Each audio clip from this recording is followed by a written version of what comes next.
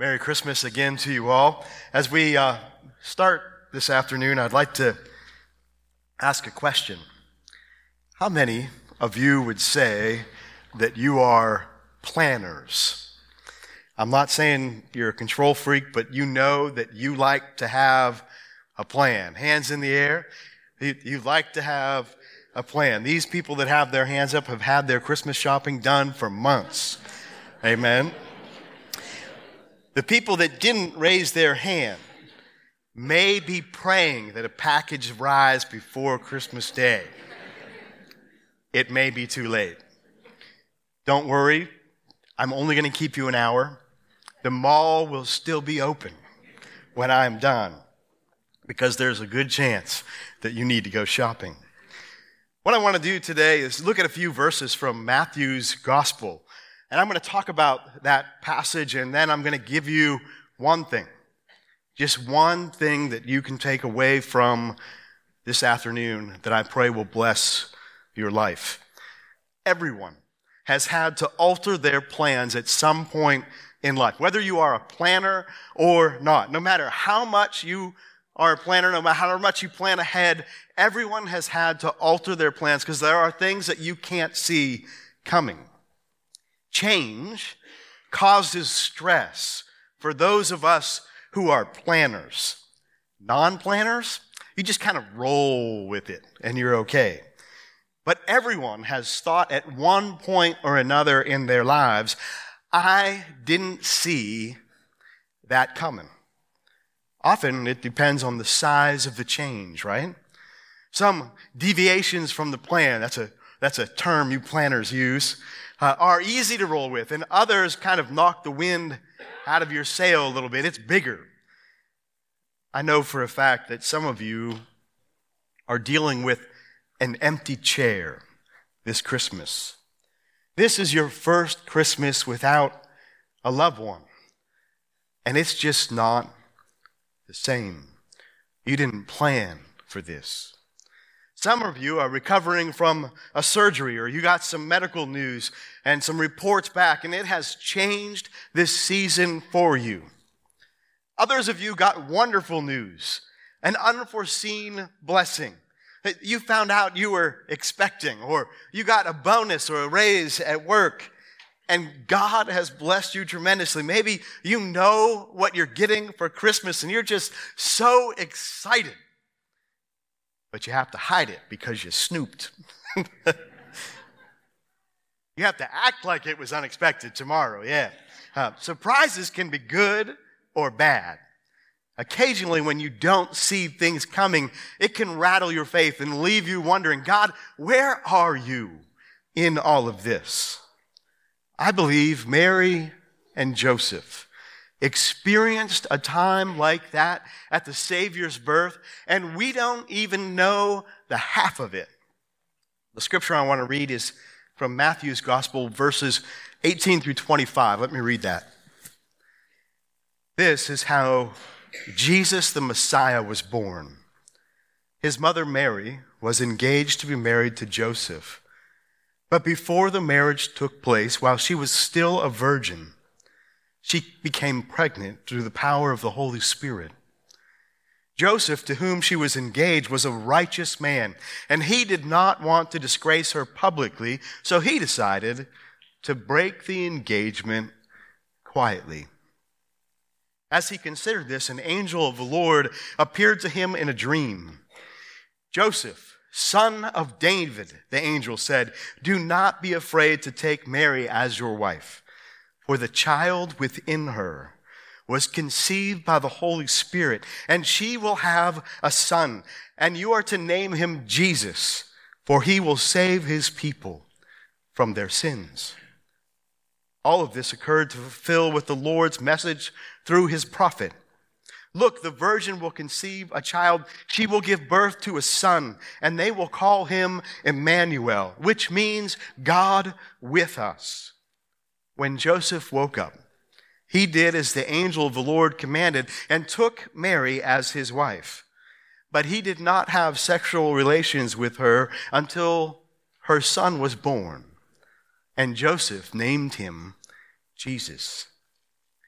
That short passage, it's just like 7 verses, covers almost a year's worth of time, all the way from like the engagement period to the birth of Jesus. There is more to this story that is between the lines of these verses, and we know nothing about it. For example, let's play with this a little bit this afternoon. How did Mary and Joseph meet? Did they meet at the synagogue? Was it youth group? Did their families know one another? Did Mary's father used to go into Joseph's father's carpenter shop and buy things, get supplies?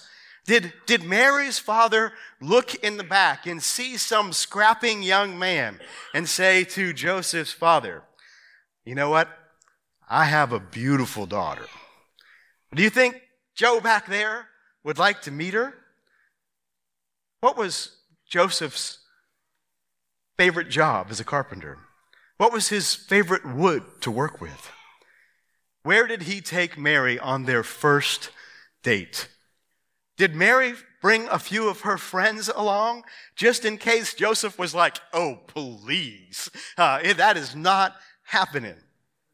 Was she excited when she found out Joseph had a job? Did her last crush play video games 24/7 and live in his parents' basement? Okay, probably not. Where did they get engaged? When did Joseph know?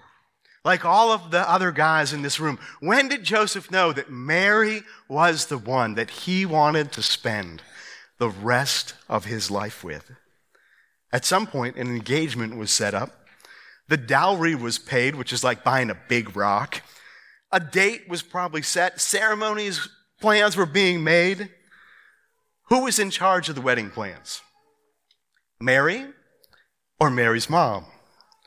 What dreams did Mary and Joseph talk about while they were engaged? Did they talk about how many kids they wanted? Did they pick names? You know this happens. Did they want to stay in Nazareth, where Joseph's business was, or go out someplace else on their own? There was so much that we don't know that is in between the lines of these 7 verses. But like all engaged couples, Mary and Joseph had hopes and dreams. They made plans. And then one day it happened. Mary is off by herself, and an angel shows up. And he tells her that she has found favor with God and that she will give birth to a son. And Mary literally says, excuse me, you may not realize this, but Joey and I aren't married yet. And we're not, doing it. And the angel says, no. You will conceive the child by the Holy Spirit. Okay. Can you imagine the conversation that followed with Joseph? We have to because it's not recorded, but it's in between the lines of these 7 verses. Mary goes to tell Joseph. Maybe she's excited, maybe she's nervous, and she tells them that God has chose them to raise the Messiah, that they were going to be the parents of a son named Jesus. And oh, by the way, she's pregnant. By the Holy Spirit, of course.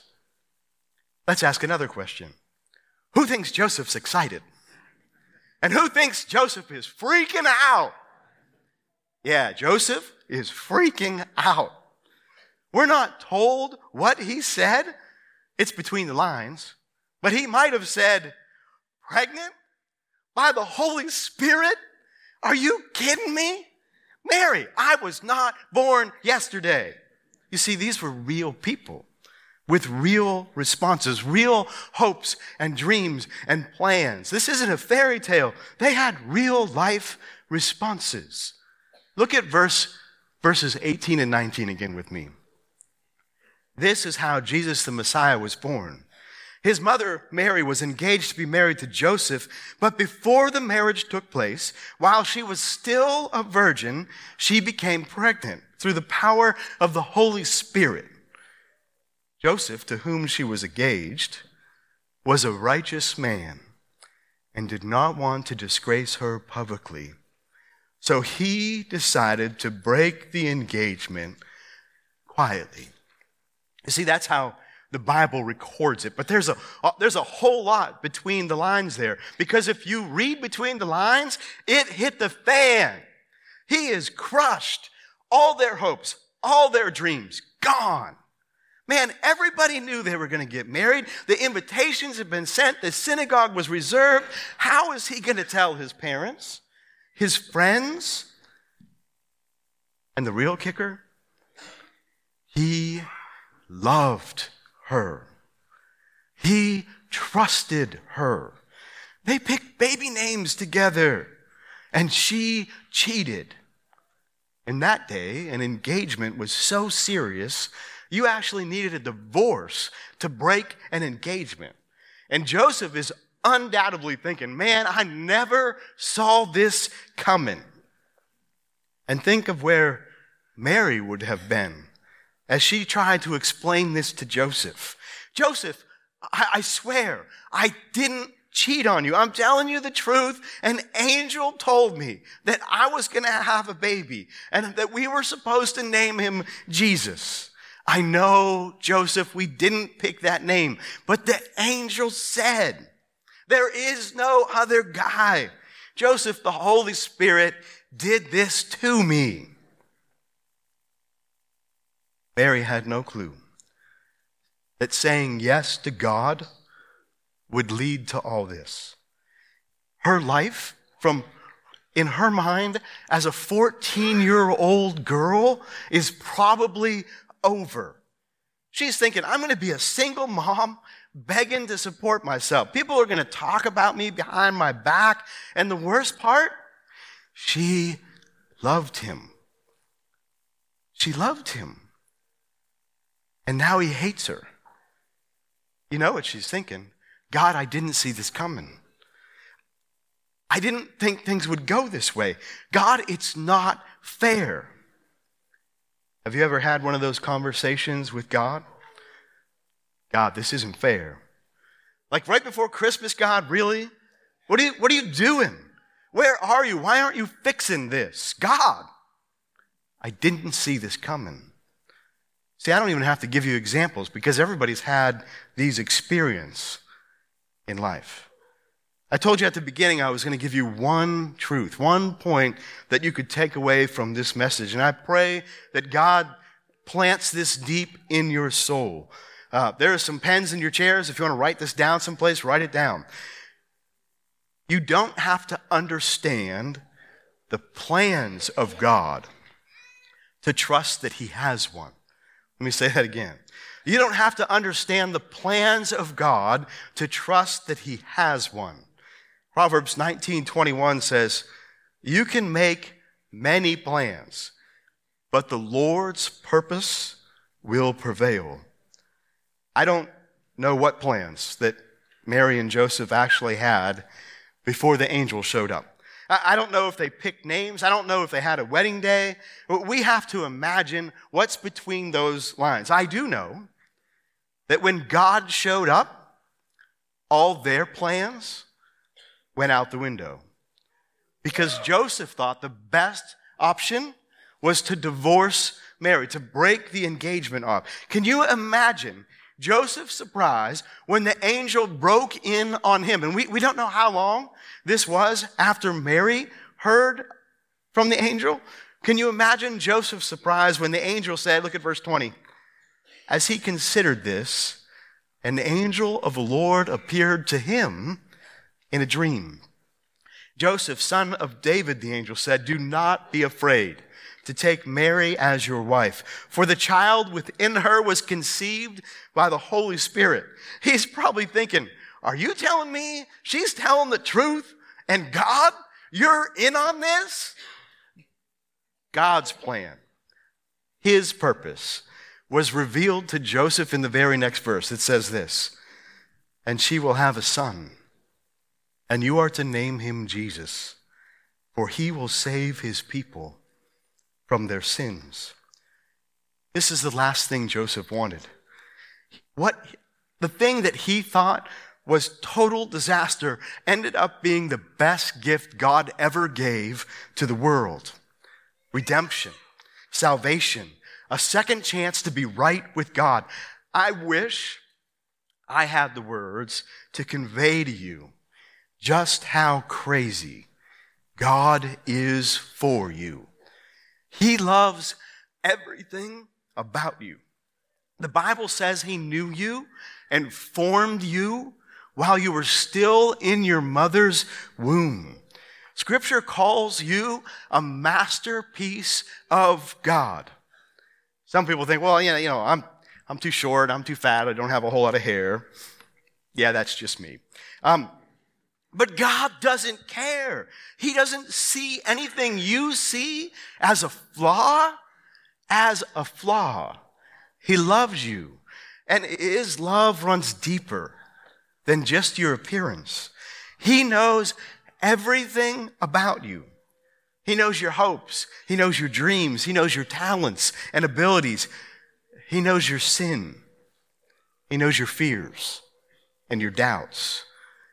Jesus knows your issues, and He loves you anyway. And He has a plan for your life.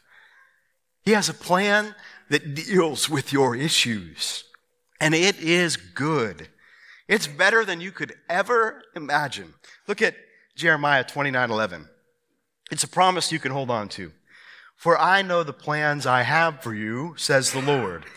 They are plans for good and not for disaster, to give you a hope and a future. God knew all the things that you didn't see coming ahead of time. And the answer is no, He didn't cause them all. His foreknowledge doesn't mean He puppets people through time. He is outside of time, in the eternal present. He sees all, knows all. But God loves you so much, and He is so good that He can take everything that you have done, everything that has happened to you, things that you didn't see coming, and weave them into His good plan for your life. Just because we can't always see or understand the plans of God does not mean He doesn't have one. He does, and it's good. I don't think Mary and Joseph ever got to the place where they saw their plans become a reality. After Jesus' birth, they ended up making a trek to Egypt. They gave birth in a stable. There was no doctor, no inn, no birthing room, no nice music playing, not even clean linens. They fled to Egypt because Herod wanted Jesus dead. We are never told what happens to Joseph, but he is oddly absent in the rest of the biblical story. After Jesus is about 12, he disappears. Did he die? Was Mary a widow? It appears so because Jesus asked John to take care of Mary while he was hanging on the cross. That's normally a husband's job. Mary, the virgin who said yes to having God's son, now widowed and alone, looked on as her son hung on the cross and died. These are real people. You know what Mary's thinking. God, this isn't fair. He didn't do anything wrong. God, He did everything right. I did everything you asked. Why is this happening? Make it stop. No mom should ever have to bury their son. She didn't plan for this. Mary and Joseph never got to see their plans become a reality, but just because they didn't understand God's plans doesn't mean He didn't have them. Let me tell you what God's plan was. His plan was you. Everyone says during this season that Jesus is the reason for the season. True enough, but that's from our perspective. I think if we asked God, He would say, no, you are the reason for this season. You are the reason I sent my son. John 3:16 says, "For this is how God loved the world. He gave his one and only Son, so that everyone who believes in him will not perish, but have eternal life." This is how the angel said it. "And she will give birth to a son, and you are to name him Jesus, for he will save his people from their sins." This Christmas, let's celebrate the birth of Jesus, because God's plan was you. His desire is that you know him and love him. He was the greatest gift ever given. The question is, will you receive him? Let's pray. God, we give you thanks. And Father, we thank you that your plan was us, that your love for us was so great, that you wanted us to be with you forever. And we celebrate the best gift that was ever given this night. May we share Jesus with everyone that we meet, because God, that's your plan for us. Thank you for being for us, for having a plan when we don't understand. Thank you that you are trustworthy, God, and you are faithful. And all God's people said, amen.